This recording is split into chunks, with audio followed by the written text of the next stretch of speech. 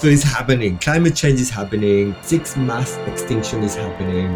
There is in a way a race for resources, right? It's like the feeling and the metaphor is like, you know what I mean? It's like global economy and its addictive patterns is trying to kind of grab as much as it can and trying to, you know what I mean, continue with this like insatiable sort of thirst for resources. So in a way, Choose Earth is saying, hey, we cannot cure a disease using the same principles, right? We need to, the antidote, if you like, to the Anthropocene, to what we are experiencing right now is solidarity, is reciprocity. Choose Earth is really taking some of these really old stories of indigenous people and we've been listening. We've been kind of investing a lot of time and resources in actually listening very deeply to a bunch of leaders and people across Brazil and hearing what they want to say